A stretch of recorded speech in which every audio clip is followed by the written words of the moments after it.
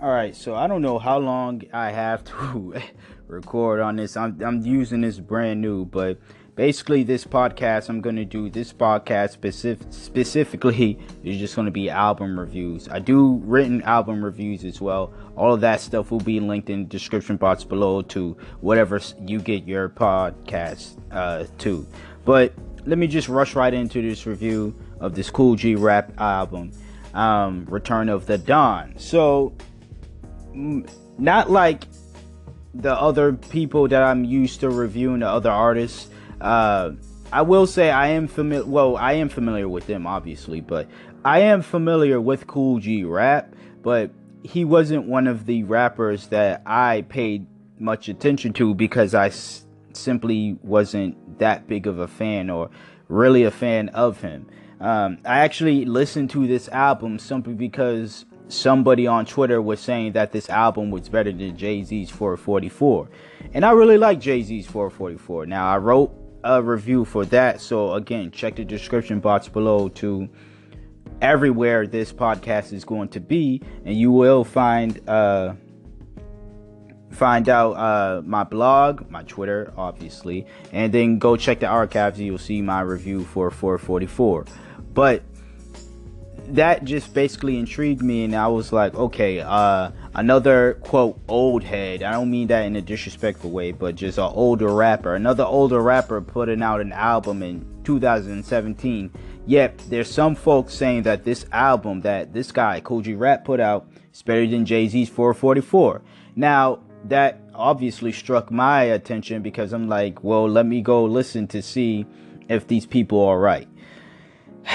And I hate to be the Debbie Downer for this first episode, but I can't agree. I can deeply disagree and say that this album was not better in any way, shape, or form than 444.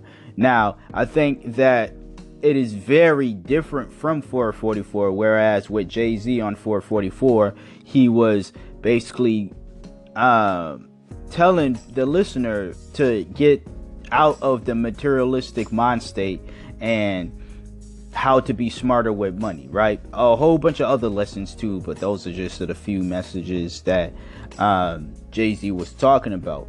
On this album, though, is very different from what Jay-Z was spitting. Production-wise, is also very different from the production Jay-Z had on 444 as well. Now, I'm not saying that everything has to sound like 444 for me to enjoy it, but when I heard this Kool G Rap album, it sounded like the earliest of date that he went to, or the earliest of sound he tapped into was Dipset in the mid to early 2000s when they had their deep ass run. I want to say anywhere from 2000 to 2008 ish.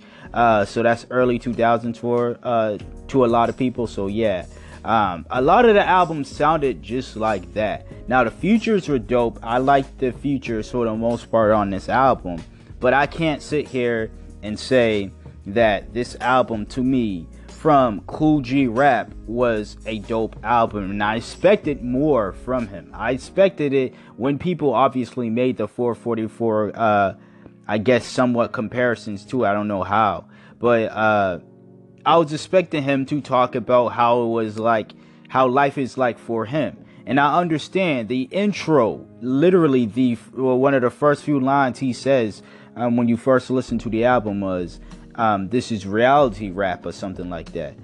When he's talking about people's judgment of his music. And he's absolutely right about that. People talk about gangster music is glorification, and he's just saying I'm talking about the reality of, you know, where I'm from and my experiences, and which is good. But I know for a fact at 49 years old, Kool G Rap isn't living that life that he portrays in the songs right now in 2017, and the life he was maybe portraying in his younger life as well. So overall, my rating for the album was a 5 out of 10. So that's that review. On to the next review. Until next time, until next review, you hear me when I hear me. When you hear me. Peace.